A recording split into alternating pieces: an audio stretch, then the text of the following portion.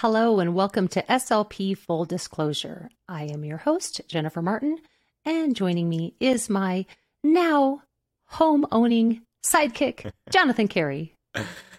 Hello, good morning. Good morning. Do you feel broke? Oh, yes. Yeah, definitely. Bank account has whittled down. But you're a homeowner. Yeah, so finally made the step. So. Oh, hooray. Well, I've already sent a letter to all your neighbors letting them know there's going to be a whole bunch of pizza delivery drivers in the area and that it's due to their new neighbor. So I've let them know it's okay. Okay. Yeah. I don't know. I mean, I'm one of those people that gets carry out. So it shouldn't be too bad. Oh, gosh. So I wasted all that time on that letter for nothing? I'm sure they appreciated it. Yes. Well, welcome to, you have your little slice of land and a building on it. So apparently it's the American dream. I don't know. I mean, I do have a white picket fence, so, There you go. Now I just need the 2.1 kids and a dog. And then gosh. I mean, where can we find that? I'll lend you the kids. The dog, I don't know. I'm a little bit more. I think I might want the dog. What? Yeah, I think we'll be fighting over the dog because she's, you know how I feel about her, Jonathan. You're quick to offer up your kids. So. I know. I'm always quick must to not offer. Be very good. Yeah, no, but I have one that has now more useful. He got his driver's permit. Oh, look out. Well, he's not useful yet, but gosh. he's on his way to usefulness. Well, okay, so after we got it, I took him out, and the feedback I got was my daughter said, "You need to find some coping strategies on those drives." I was like, okay. And she's like, "Bring a stress ball, be quiet, whatever you need to do." I was like, that is good feedback, but it's hard. You feel very vulnerable. Yeah, that's a dangerous thing. Yes, but I mean, we all learned, right? Everybody you see on the road, we all had to go through that. Well, some people I don't think really ever learned. No, they I somehow drive. I agree, but I realized too that I have, now they make these magnets that say, student driver, so people don't get as frustrated. And I realized that I have been driving around with them, and yesterday I made a huge mistake at a construction zone, and I was like, oh gosh, and then I had to quickly get back in the lane, and I was thinking the person behind me was going to be so irritated, and then I realized I had all those stickers on the car, so I was like, I'm never taking them off. That's so funny. Yeah, I should just get that and put it on my car, but then be the person just weaving in and out. Yes, it was like you get a free pass. So yeah, until they see you. Cop pulls you over. It's like, I'm a student driver. Don't worry about it. Did you not see the magnet? Sorry, officer. You must have not seen the magnet. So, well, okay. We want to get into this episode.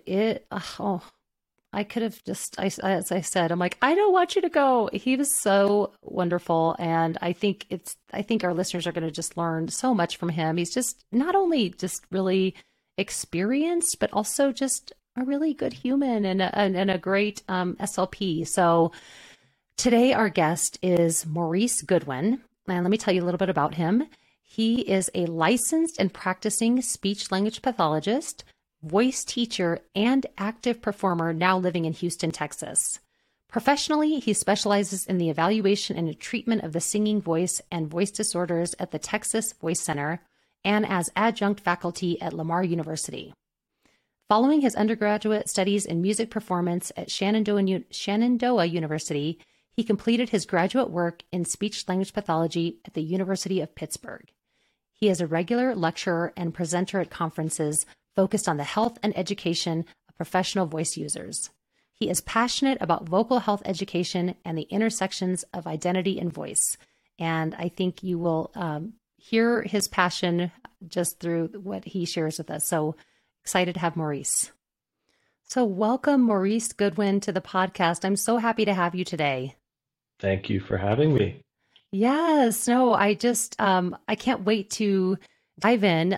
You are definitely a subject matter expert, and I'm really excited to learn because you have a lot of information that I feel like a lot of us do not get in school. So before though we start with that, I always just love to know what tell us a little bit about your professional journey, how you ended up where you are. And I know, yours maybe took some twists and turns. So I just want to hear your story. Certainly. Yeah, my story probably starts all the way back to when I was a kid. I grew up in a pretty musical family and started training as a musician pretty young. And so then I was working professionally as a singer kind of since my late teen years. And my coffee mug, I'm representing my undergrad, Shenandoah University. I got a degree in music performance, but pretty close towards the end of that program, I knew I did not want to be like a professional singer, and I was studying classical music, and I knew that probably wasn't the area that I wanted to go into. And so I was looking for other things, and I really enjoyed like our anatomy and physiology of the voice classes. That took me into speech pathology. I had the privilege of being trained at the University of Pittsburgh, which with some pretty wonderful humans, and they kind of really led me to where I am today. Um, and so I worked in a lab at the Voice Center there, and I got to complete my graduate studies there. And then did my fellowship at the University of Wisconsin, where I also got to kind of focus just in adult voice disorders, which was like another kind of gift to the work that I do now. And here I am, kind of all these years later. It's been 8 years since I started this journey. 8 years, 9 years ago. Yeah, I'd seen like a memory on Facebook come up of me at my first conference with other speech pathologists when I was still an undergrad. So it was a nice little trip down memory lane. Yes, I love those reminders because it's almost like, oh, good. Yes, I had completely forgotten about that. And so it is like, Yeah. what did people do before that? I guess they just forgot. But I love your story because and I think I hear this often from people that go into speech pathology that it's like wasn't necessarily where they were going to go first, but Hmm. they started with something that really led them down that road. And I mean, you're exactly right. What better combination from singing and the voice Yeah. to speech pathology? Yeah. And I had never heard of a speech pathologist before I was maybe 23, 24. I had gone to undergrad a little bit later. So it wasn't a field that I had just ignored or thought it wasn't for me. I didn't even know it was there. And if I did, I probably would have started a little sooner than senior year in terms of studying and trying to get the right courses. That's something that ASHA is even trying to think about, right? When we talk about diversifying the field or making the field look Mhm. different, how do we even let people know that it is a field? I think my closest to like non-physician idea of getting into medicine was like nursing, you know? Mhm. You don't think speech pathology in terms of jobs in the hospital, which is the setting that I'm in. Yeah. Yeah, no, I think, and you're exactly right that because I also didn't really know until my a teacher said, "This is what I think you should do," and I said, "Huh? Oh, okay, great. I'll do that." Yeah. But you're right. I mean, we definitely are, play such a critical role that it would be great to where you just know this is a potential option. Yeah. Um, but so now, do you still? I can tell just from the way you talk that you probably are a beautiful singer. Do you still do anything in that arena? Yeah. So one of the things that I really wanted to do as as I started working as a speech pathologist was to stay disciplined in terms of voice training. So I actually still take voice lessons Oh, on a wow. regular basis. I'm not performing anymore, but it's more a personal enjoyment, and something that I can challenge myself with. It's also good for me to be a student and to kind of be walking through the same process that I'm asking my patients or my students to. And so I'm asking them to make change and them to be more aware. And that's also a really helpful thing for me to do for myself. I can kind of relate better in those instances. So it's a good discipline for me. I enjoy it. Yeah. Yeah, and that's a great reminder, I think, regardless of what our area of specialty is we need to remember what are we asking of our Mm, patients or mm, mm. clients or students. And so you're exactly, I love that you keep yourself, you have that perspective where you actually know. Um, and Okay, I do. I bet you are fun at karaoke, though. I have to say, I bet you. I get so nervous with karaoke. I enjoy No. watching it, but I don't enjoy singing it. What's wild is I like most recently sang with Houston Grand Opera here in town. I'll sing Oh, with their wow. chorus or other things. I don't mind that environment. It's like the Hmm. karaoke thing where everyone's watching you and you have a mic. I tend to shy away from that. So you don't have a go-to song? Okay, so my two songs. Okay, there are two. I'm saying Okay. I don't do it, but I'll give you two. Okay. Superstition, Stevie Wonder. That's like a Oh, go-to. yeah. Um, It's a good one. and there's another. You could do like a solid Backstreet Boys. Quit playing games with my Oh, heart. You know, you can't go wrong. You you just can. that you can't. That's always going to be a crowd pleaser. So, well, we'll have to uh, catch up sometime with karaoke That'll because that'll be yeah. the tag at the end of the episode. Is us karaokeing to Oh, Backstreet Boys. Yeah, yeah. I'll be your backup singer. You're going to take the lead. You're going to take the lead. So, perfect. well, and I want to know too because I know you said that the anatomy and that of the voice is what really drew you, and then it into that wanting to specialize more in that, and then you had some great sounds like professors and mentors at your university program. But what was it that really made Hmm. you decide, oh, voice therapy, this is what I want to do? Yeah. What was interesting was I felt like my interest was very singular heading into grad school. But you know how they make you do all of these different settings. And I Hmm. went to the University of Pittsburgh where we had six different settings during graduate school because we don't have an on-campus clinic. And so I actually started my first externship, I guess, before I began classes, just with how the calendar worked out. And so, I mean, you're like overexposed to all of these different things. And so, I mean, I had loved early intervention. I loved inpatient.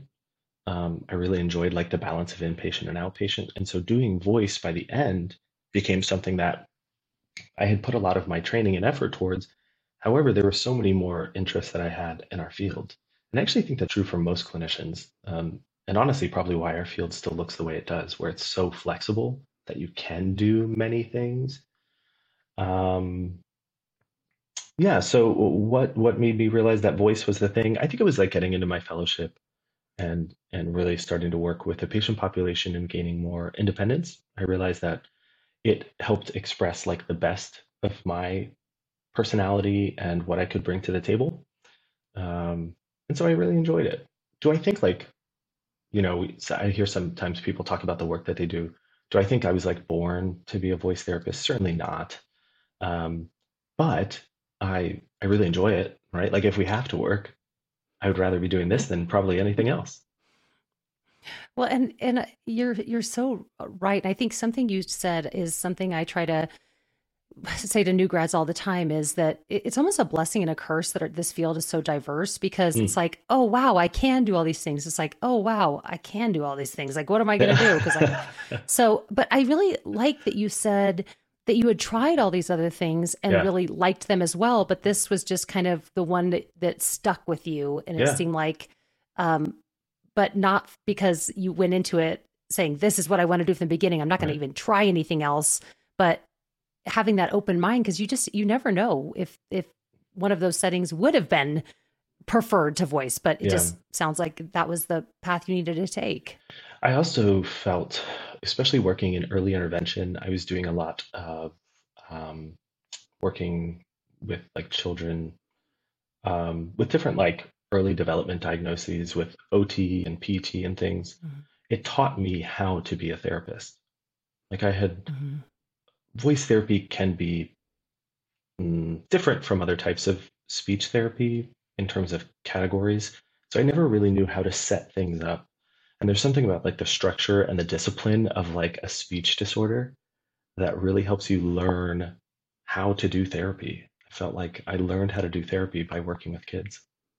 And then you just take those Yes. same skills and use them on adults because adults are just like large children. Yes, I always say if you can work with a kid, you Truly. could most likely work with an adult. So Yes. it's most of the time. We know Yeah. there's some times where so you've go to your, down this path for, you realize the voice is what you want to do and do your clinical fellowship. And did you do your clinical fellowship in the same facility that you work currently or different? Different. Yeah, I did my fellowship in Wisconsin. So I spent a Ah. year of cold, cold, cold. And after that, after a few months, I knew that was not going to be my forever plan. And so, well, kind of an interesting bump in the journey. I finished my fellowship and could not find a job. And so I went without a job for almost 5 months after my fellowship. And, I had Wow. graduated from what I thought was a great university and did a great fellowship. And it's no fault to them and probably no fault to me. It's just like how things worked out. It was the market like at the time, and having such specific training meant that I could not do a lot of things if I wanted to. So I was a Mhm. grad that had never really seen a pediatric client alone. I had never seen a cognition client ever up to that point. Oh. So that excludes you from a lot of work too. Um, yeah, so I went for 5 months without a job and I bartended, and I got connected to the job that I have now. I had actually applied, got rejected, and then somebody was like, "I think you'd be perfect for this job," and I was like, "I think so too."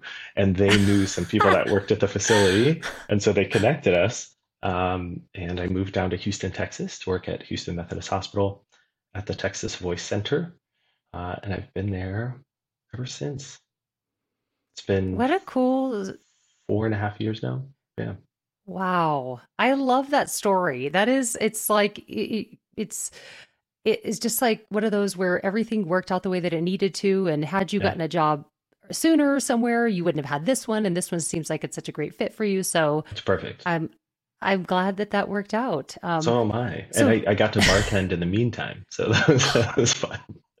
I was just saying to somebody and I waited tables, but I was like, I really think that would have been so fun. It was cool. Maybe, I mean, it's not a, I could still do it. I can go back and bartend. I know, It's I know. just, I always like if I ever like really didn't want to be a speech pathologist, but I wanted to stay here, what would I do? And I was like, oh, I'd bartend. Like, yeah, well, no brainer. there you go. Yeah, Yeah. it always seems fun, but I'm sure there's also cons to it as well. But Yes. um, that's another podcast. We'll talk Mhm. about. Yeah. That's the after show, Yes, the the show after after the show. show. Yes, exactly. So tell us about what's a day in the life, I think, of just, what you're doing at the hospital. And Yeah. you also have a private practice as well. So what would a day in the life in the hospital look like for you? Yeah. So the hospital, I work kind of in a large outpatient ENT clinic. So all of my direct colleagues are physicians, and then there are two speech pathologists, three audiologists, and a PA that work in the practice. What's really nice about the practice setup is that we're all technically independent providers. So my schedule is my schedule.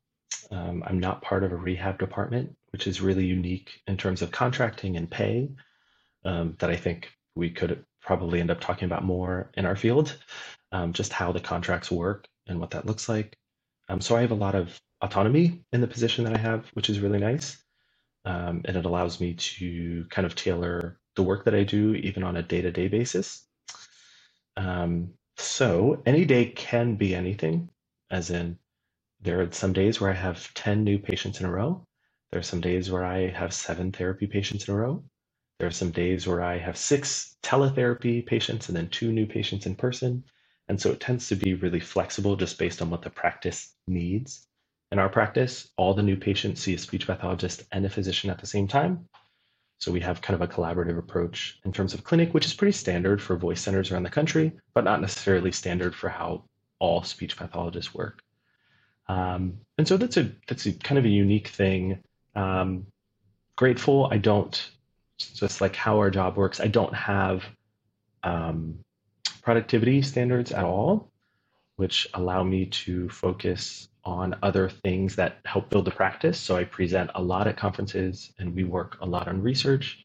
And so as long as we're kind of contributing, it counts. And so I feel like I'm in the sweet spot in terms of academic medicine and also kind of being a little more independent. It's really cool. I mean, sounds like a dream job. I mean, you're saying it thinking, what? You have no productivity standards. You have this autonomy. It's this collaborative approach. Yeah. I mean, you kind of hit the jackpot with this one. Sounds like a great. Remember, I said I thought I was a great fit for this job too. Yeah. I know. So they hit the jackpot with you, and it's like, mutual, but wow, that's And I think you're exactly right. Maybe that's what, when you're going to come back to another podcast and we're going to do karaoke and talk about contracts. I love it. Because you're right. That is another whole arena that I think, I know that a lot of us really don't have that knowledge about. It's not something we're taught or part of our schooling. So, so I like that you bring that up. And so every single patient that you're working with is somebody who's already been identified or is suspected of having some sort of voice disorder or problem. Correct. And what's interesting, we think about speech pathology as a lot of therapy, and my job is a lot of therapy. I'd say maybe 50% of my time is spent in one-on-one, like behavioral voice therapy. But I'd say 50% is spent in diagnostics. So we do a lot of new patient evals where we're just trying to figure out what's going on. And then being in the city of Houston, I mean, it's a city of millions of people, and there are only 2 speech pathologists in our practice. So we do a lot of referring out to other therapists. So I evaluate more patients than I see. We try and keep in-house the things that are a bit more challenging, or the things where that I care about. So I keep a lot of the singers that I evaluate just because it's easier for me to work with them than maybe a speech pathologist who's never had music training. So it kind of comes down to what's most practical. And then even within that 50% of doing therapy, a lot of it is education. We do a lot of pre and post surgical education. You think about the head and neck cancer population. They're doing a lot of education and a lot of testing before and after. It would be similar in terms of what we do in our practice. I work with 2 surgeons. So a lot of the work that we do is pre and post surgery or some sort of procedure on the vocal folds. We'll be right back to our interview. We just want to take a brief moment to shout out the company that makes this show possible, Med Travelers. If you are a therapist interested in traveling, visit medtravelers.com to explore the amazing benefits that Med Travelers has to offer. Featuring short and long-term contract opportunities at leading facilities across the country with higher earning potential, W-2 employee status, and a flexible schedule, Med Travelers is your advocate for career success. Visit medtravelers.com to begin your travel adventure today. And now back to the show. So that leads me to my next question is just is there a percentage of this many of the patients have this diagnosis, this many? So what is the typical diagnoses that you work with or not typical? I would say probably the most typical that we see are some form of vocal fold paralysis or paresis, like a vocal cord weakness. I think it's largely due to the fact that Houston has the largest medical center in the world, just like beds in the same area. And there is a lot of surgery happening. There's a lot of trauma happening. There's a lot of intubation injuries. There are a lot of things happening. On top of just the normal occurrence of voice disorders, we see a lot of vocal fold paralysis. And then we see a lot of singers and people who are professional voice users who would have what we would call phonotraumatic vocal fold lesions. So polyps, cysts, vocal fold nodules, things like that. And they kind of break down then into surgical and non-surgical behavioral stuff. So those would be probably the 2 most common. Things that are more rare for my practice, I do not see a lot of upper airway, which tends to kind of pair with voice. My colleague, Teresa Proctor, does. She really cares about that and has an interest in that, and I do not. So I end up so that works out well. A lot of things to her. That works out very, very well, doesn't it? It does. And it's interesting. So, because I worked with NICU babies as most of my SLP career, and so that's I was just having a flashback that any of the babies that I work with that were in the NICU for a long time intubated, they often did have trouble and have the paresis or paralysis. So Is that the most common? Is the intubation is the most common reason Hmm. that that would happen? We see a number of things. We see a lot of like post ACDF, anterior cervical disc fusion surgeries. Um, Mm. it's a very common thyroid procedures, either thyroidectomies, partial or complete. And just due to the nature of the procedure, patients will end up having some sort of vocal cord abnormality after, whether it's due to intubation or the procedure itself. One of the hard things about doing that is, as a speech pathologist, we see a lot of it, sometimes from the same hospital systems, or, it's spread equally among physicians, but it takes so long for patients to get help or to find help. So what's frustrating is that sometimes we'll see someone who's been aphonic or without a voice for 6 months because they Wow. didn't know that there was a thing like a voice center. They didn't know there were speech pathologists and doctors that specialized in voice. And so we do a lot of like education to other physicians and surgeons in the area too. Like, hi, we're here. Your patient waking up from surgery without a voice, while it may be common, is not necessarily normal or should be considered typical. And certainly if they have, like we say, if they have any hoarseness or dysphonia lasting longer than 2 to 3 weeks, then care should be sought out if possible. Yeah, and I hadn't put all that together, but you're right. I mean, with, MD Anderson and all those, Mm-hmm. I Yeah. mean, there's, of Tier, course, there's Memorial probably, Hermann, there's Children's Hospital here, there's a lot yes, of big systems, St. Luke's. Mhm. yes. So, I mean, the amount of surgeries and intubation that's happening every day, and you're right that education is key because Yeah. I say we don't know what we don't know, and so, I Mhm. mean, you are you all in educating are actually helping people get what they need sooner, and that's Yeah. that's pretty powerful Yeah. to have that influence over some, that's how change happens. So that's great. Yeah. I would say like probably a majority of our patient population has already seen another ENT prior to coming to us. Mm. So they either come in with a diagnosis or come in with something's not normal, and we're kind of the second stop, which makes our work really fun. We get to be like really specialized. We do a lot of education. I really enjoy that part. Yeah, no, that is fun because that's again that you're giving that person the knowledge and that they can run with it and make those changes as well. So, Mhm. and when you say the lesions, I'm thinking of like, when Adele or some of the singers, like their concerts being, on hold because of, is that the polyps and Correct. lesions with that just from that vocal abuse is what I guess, is that still the term or is it Yeah. I not think anymore? just like one interesting thing that we're kind of learning is that like everyone gets them, right? You can be the best singer in the world. You can be the technically most correct.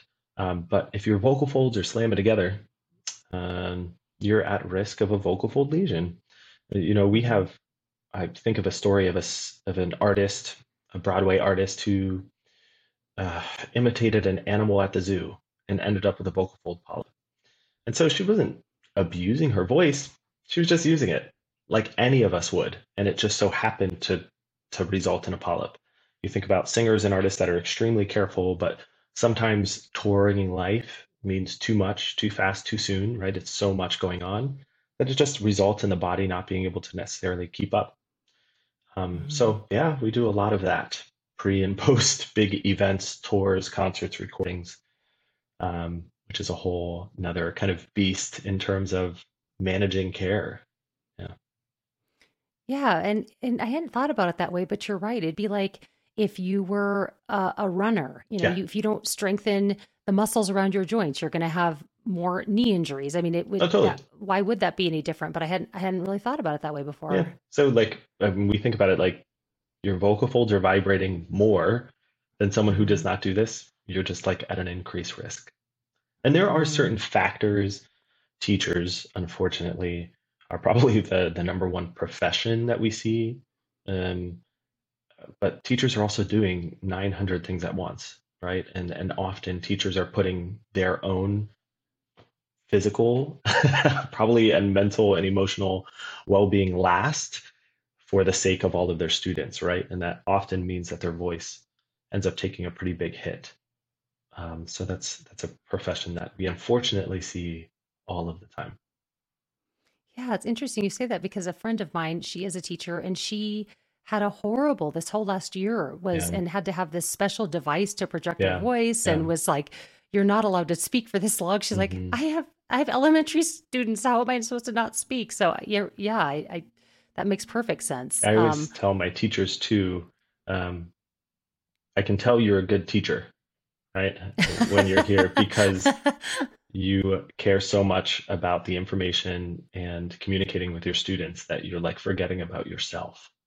Yeah. And so it Oh, takes like that's it. it's a rebalancing in the Yeah. classroom. How do we bring some of that energy back to you? I can tell you're a giving person or you probably wouldn't be here. Yeah. Yeah. No, that's a great way to think about it. And that's probably means a lot for them to hear it. Yeah. Maybe that's Teacher of the Year award should be given on who has the most polyps. If you have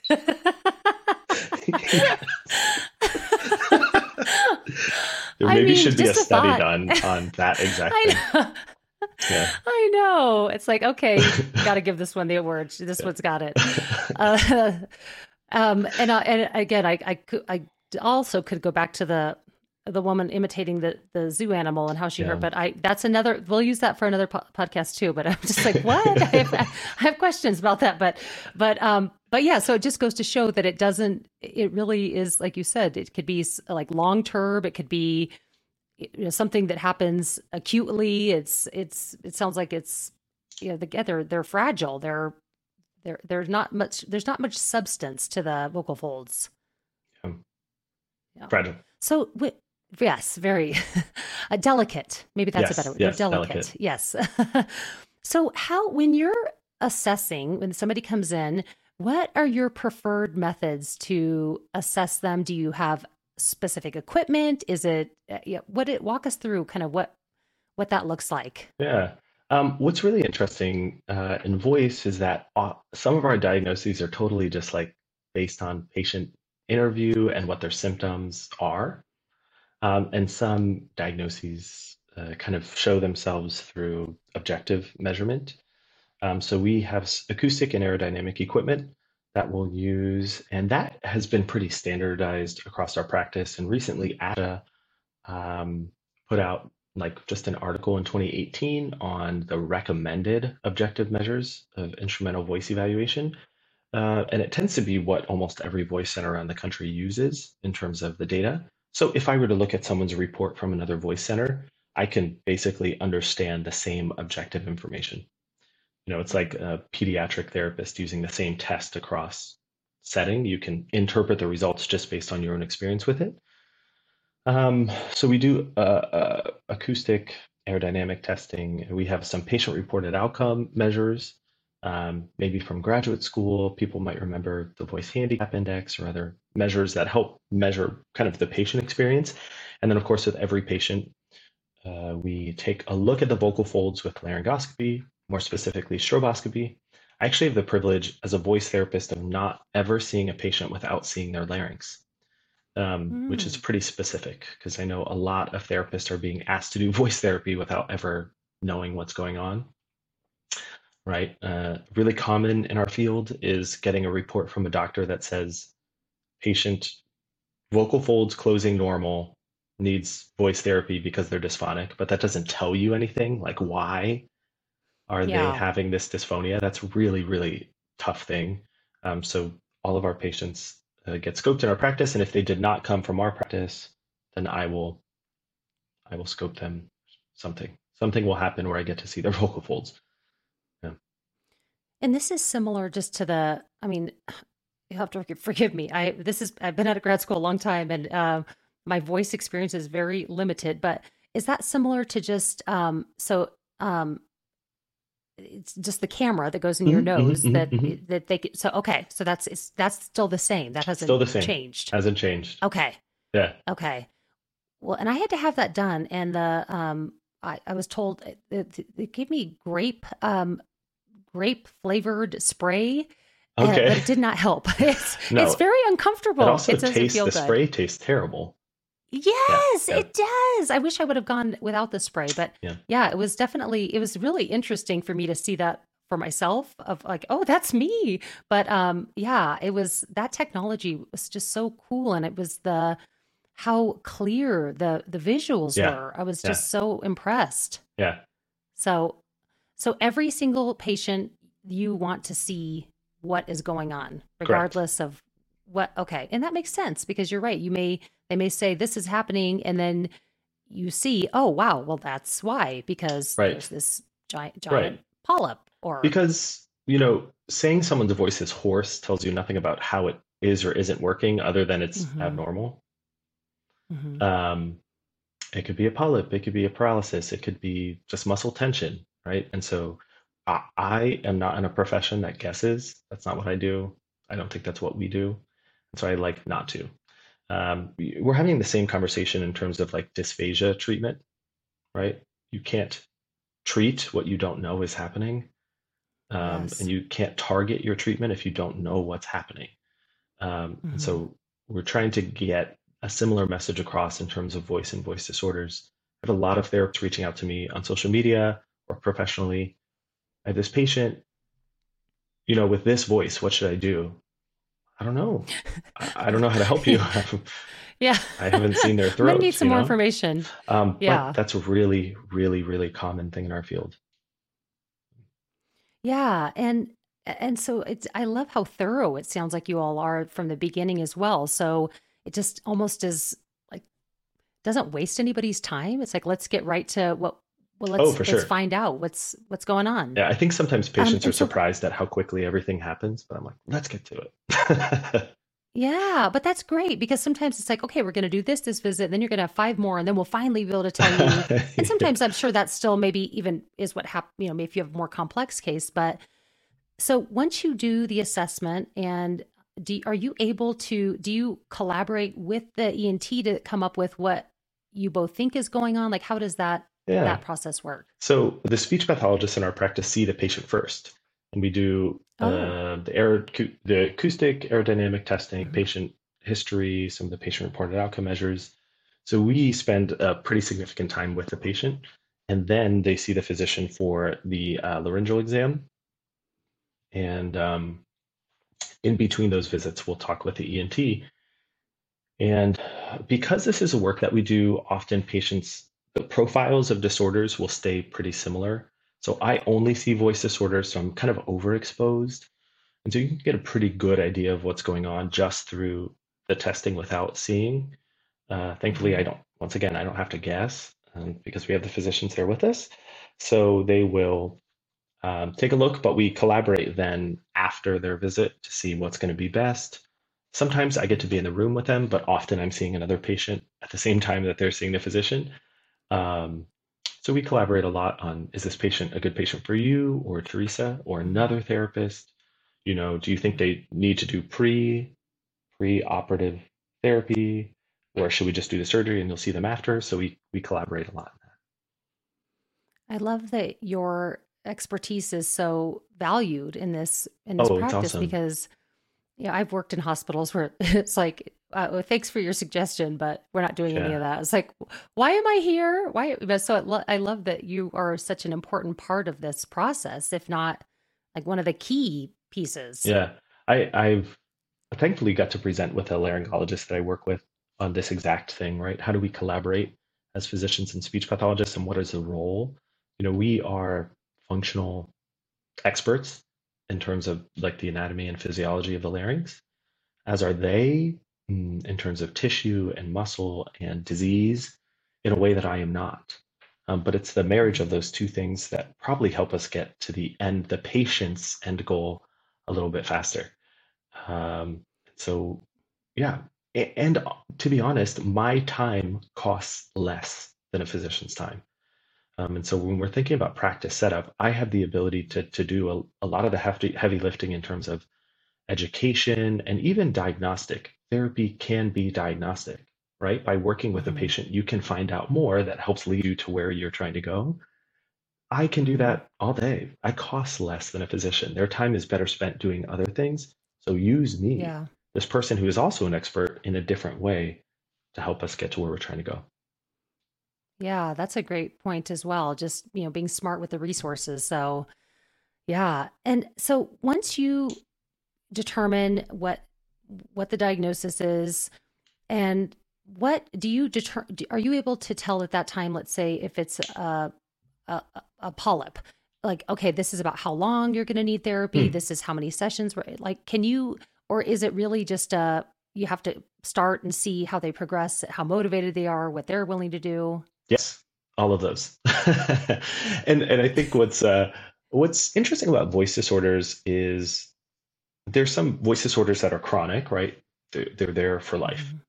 Uh, and then there are some that aren't, right? And like you said, it depends on their motivation and their body's literal willingness to change. Um, Mhm. it even comes down to therapist, right? There's some patients that work with me that don't get benefit who may get benefit from another therapist. And so there are a lot of variables at play, and we try to account for them. Some disorders act pretty standard. So if somebody has a surgery for a polyp, they'll see us for a few weeks after, and then honestly, usually they're good to go. Some patients take more time. Some patients self-discharge, after 2 weeks, and that's okay. Um, I like to think of myself as a resource. I'm certainly an expert in voice as a study, but the patient is the expert in their body and their voice. I am a resource. We exist to be a resource. We're not here to tell people what to do, but rather to offer it. Um, and so I really invite patients to take from it what feels helpful and beneficial based on what feels right for them. And when it's no longer helpful, or if they've reached their goals, that's it. Great. Um, Once again, I don't have productivity standards, so it really allows me to be flexible in terms of what I recommend Mhm. I do or don't. Of course, there are standards for this is what this typically looks like, and this is what we can expect. And then there's some that we get to be more flexible with. Yes, you're able to really just do what's best for them and meet them where they're Right. at. And that's, wow, what a concept. Right. I mean, uh, That is because not, that's and that is that's not how a lot of our field works, unfortunately, no. especially Oh, in outpatient therapy settings and practices. It's not how oh, it works. I could tell you stories, but Yeah. off air. Yes, yes, yes. Yeah. And so let's say, for example, a paralysis or a Hmm. paresis. What would that treatment look like for kind of your standard patient? So let's do just like a case. We have let's say 42-year-old female who's coming in post-thyroidectomy with a vocal fold paresis left side. She's presenting with like a mild to moderate dysphonia, so her voice is abnormal. Other people can hear it, and a lot of fatigue and effort.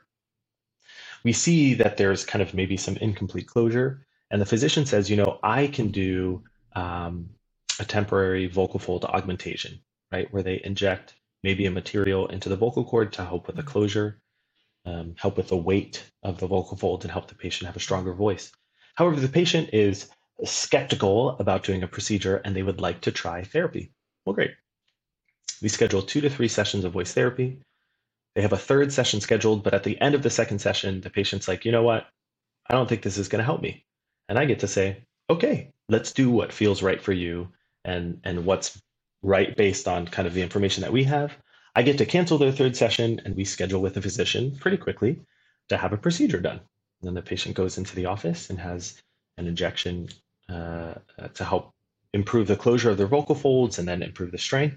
That patient will then see me after the injection because once again, my time is less costly and I do a lot of the follow up for the patient. So the patient will see me regularly. How are they doing? How are things going? We can meet virtually. And then maybe in a month, they'll come back and see the physician all through that time, kind of working through therapy. And we follow along as is necessary.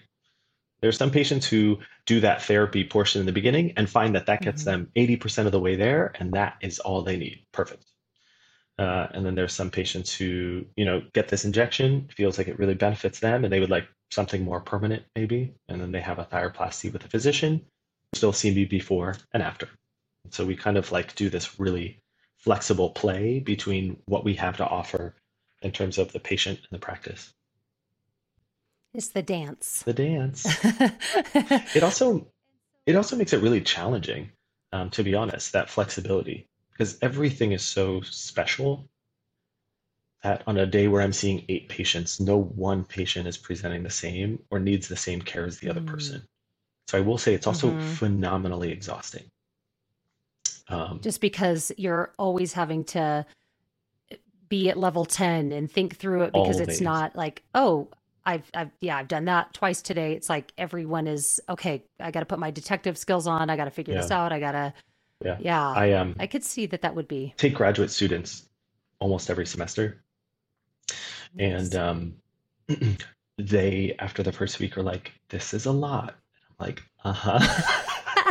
I'm like, "Every day you are here, it will feel like a lot. Like strap in. Here we go." It's a really cool learning opportunity, Yeah. but it is overwhelming. Yeah. It sounds like you won't get bored. It's like you're always like you probably long for that sometimes. I Like do. I need a boring I day. Just do. let today be Yeah. boring. Yeah. I would have loved to have been a graduate student with you. How fun. I bet you're just a phenomenal I like mentor. to have a lot of So fun. they're I tend to be, what's interesting is I tend to be socially very relaxed, and then in clinic it can be a bit mhm, intense, but I, I really want people to learn and I want us to do the best for our mhm. patients. And so I tend to be tough for that exact reason. Yeah. Yeah. Well, and would you say, like, let's say they decide, they're going to go and have the injections, and then when they come back to you, is it more of, again, that education about how they need to use their voice Yeah. Yeah. differently? What? Yeah. It's a lot of like, what do you do Okay. now? Right. And what can you expect? Mm-hmm. And it also allows me Mm-hmm. to see if it was successful or not. Right. And Yeah. also, one of the beautiful things is I don't work for the physicians I work with. And it allows me to be Mm-hmm. really candid and upfront with the patients. Right. Oh, And so if I think something wasn't successful, I yeah. challenge that. Right. If I think Mm-hmm. there was a decision that was either incorrect or potentially needs to be made, I do that. I advocate on behalf of the patient, uh, Mm-hmm. which also gives me an in terms of playing a role um, in the care of the patient. I think often we see ourselves as secondary, and I was really grateful to be both at the University of Pittsburgh and the University of Wisconsin, where the speech pathologists have a much different, more, if we want to call it aggressive, sure, approach, right? We are members of the team that decide care. Mm-hmm. And that's it. I would never work in a practice that didn't see me as that. And I would, advocate for a lot of therapists to adopt parts of that approach Mm-hmm. that feel applicable to them in their practice. No, I think that's a really important reminder because it really does feel defeating. And you're like, "Oh, I went to school for all this time. Here I am. Yeah. I'm the subject matter expert in this, and your opinion is not valued, and you're not looked at that as a member of the team, Hmm. a primary Hmm. member, like you said. So I think that's a great reminder to really almost advocate for ourselves Hmm. and what we know. Hmm. So, um, yeah, that's you're making me think a lot today, Maurice, and I didn't really. So I that's a good thing, but I'm just yeah, I'm having a lot of thoughts. So what when you're thinking about kind of like Hmm. prognosis, like It's wait, like, what's the is it plural of that? prognoses? Right. What is it? Okay, okay, patient prognosis. Let's just keep it singular. Yeah. So do you ever have some where because voice is so much of it's like they have to own so much of it. You Mm-hmm. can't. Hmm. I mean, there's certain things like you said, like giving the injection. Yeah, that's going to help, but then they have to Hmm. own the rest. So there's a lot of Hmm. accountability. Do you have that discussion with them as part of those sessions where this is what this is going to be your role in this, Hmm. and if you can't do that, then we're not going to have the outcomes. Um, yeah, absolutely. And that's something I actually do upfront. I kind of describe my role. Once again, I describe myself as a resource. And I say, I'm here for the taking, and my goal is to provide you with resources. So I, send recordings home. I'll record parts of our session so that the patient has kind of an auditory reminder. I take notes. I send notes. I send videos. I send resources. And then it's the patient's kind of responsibility to take those on and how it fits for their life. I do have some tough conversations for sure. I'll straight up say to patients, like, I don't think this is working, and I don't know that it's the right time for you.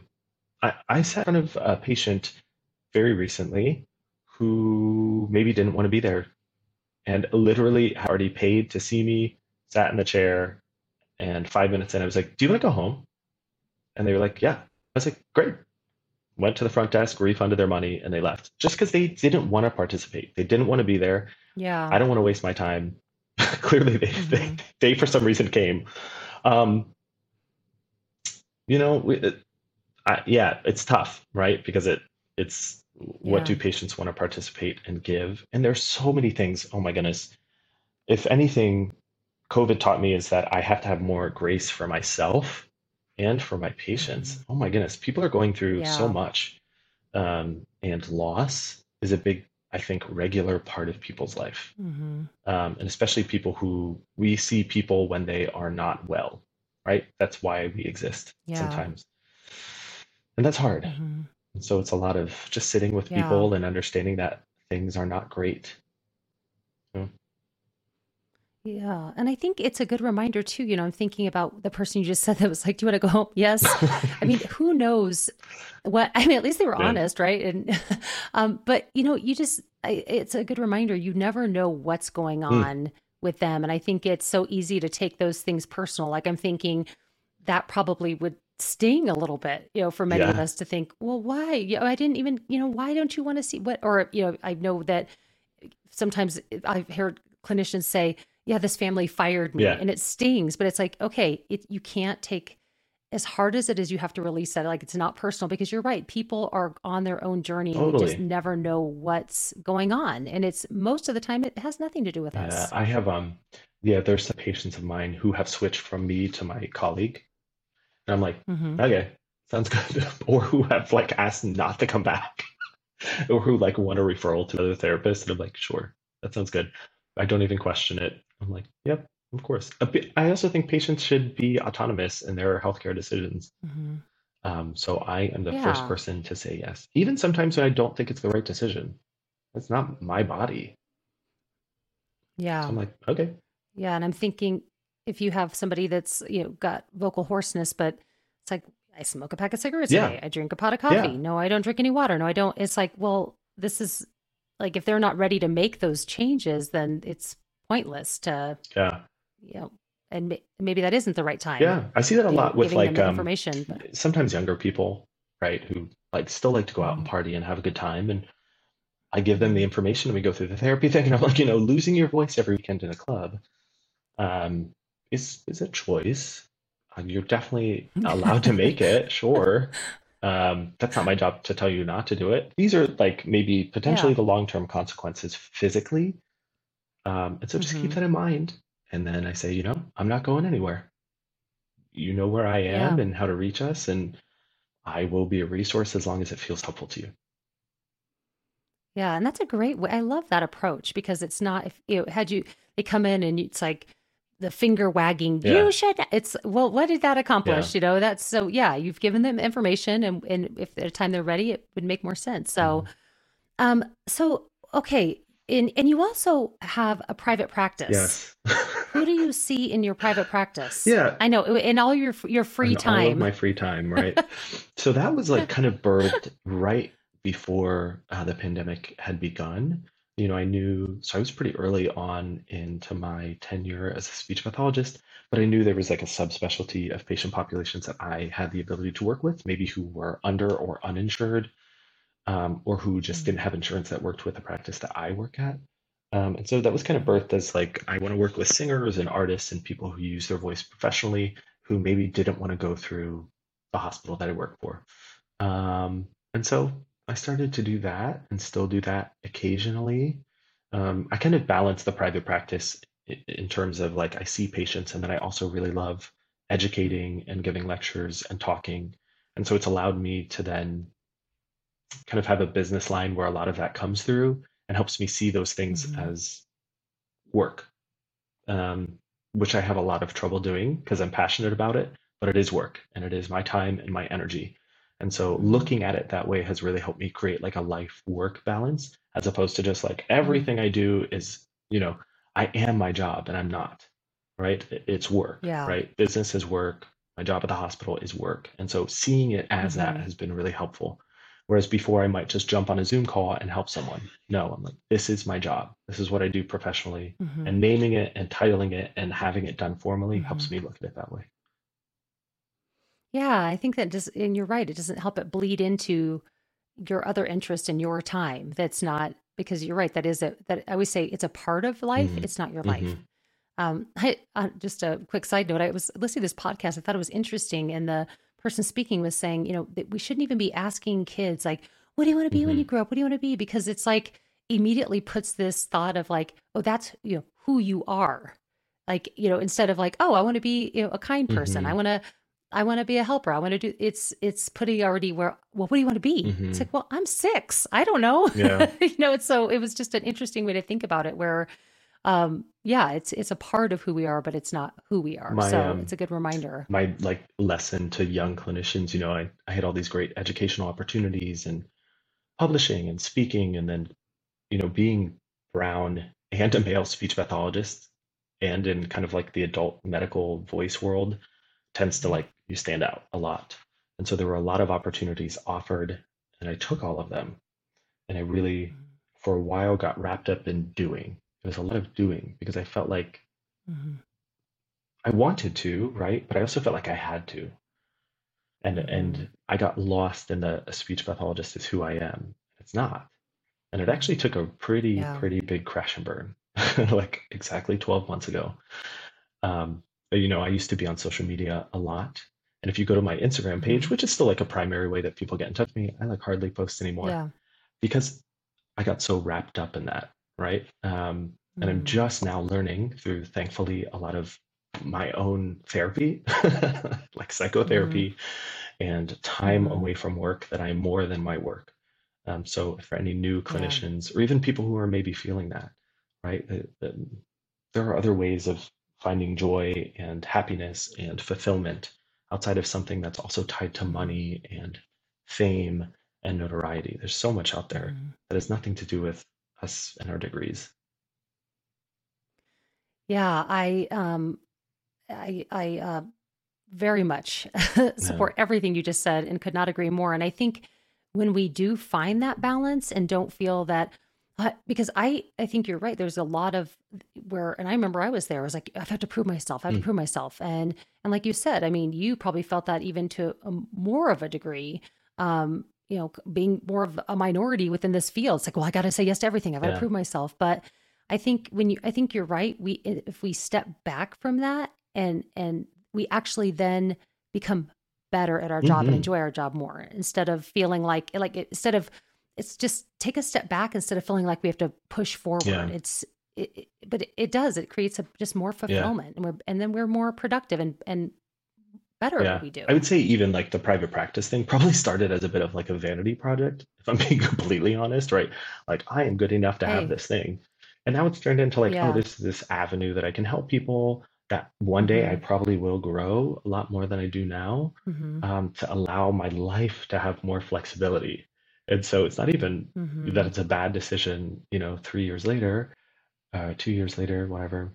Uh, but I'm just kind of reworking the way that I look at it, to allow me to have more fun and Mm-hmm. enjoy the people in my life and my family and to dig into the things that I want to Mm-hmm. do.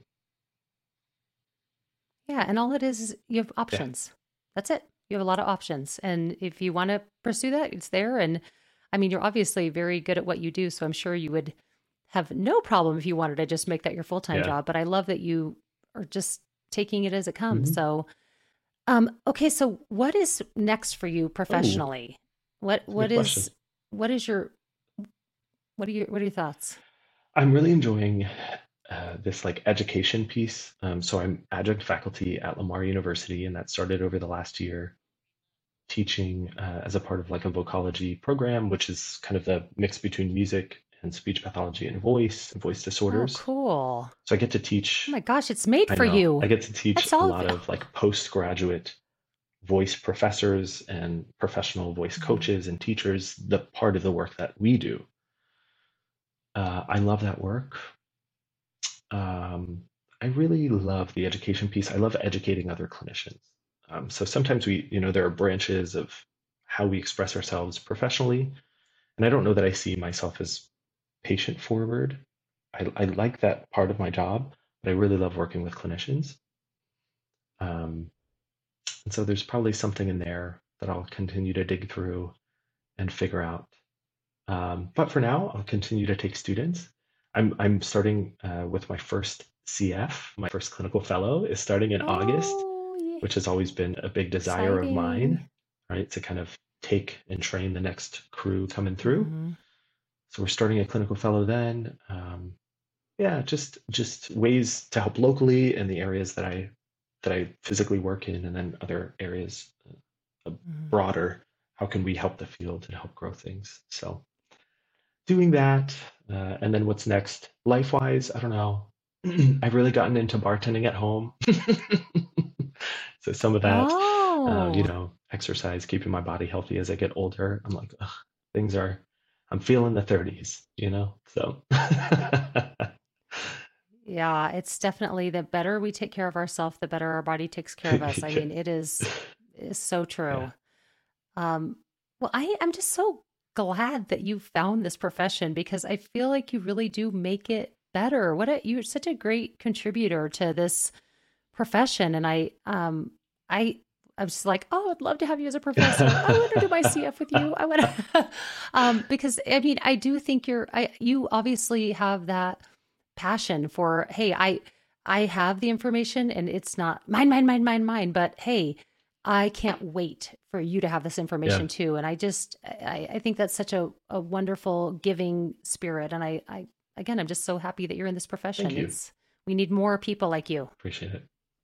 So, well, Maurice, it has been so, I could keep you here all day, but you are busy. So I am so grateful for your time and for just the conversation. And again, I know you don't do as much on Instagram now, but you do have some great information on there.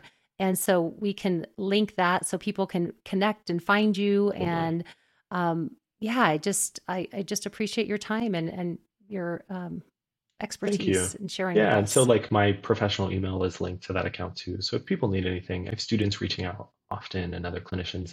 Sometimes I'm bad at responding in a timely manner, but people are allowed to bug me or nudge me and I'll get to it. Well, I'm sure that's very appreciated. So thank you. And we'll put that in the show notes so that people can find you. Perfect. So thank you so much. Thank you. And that wraps up this episode.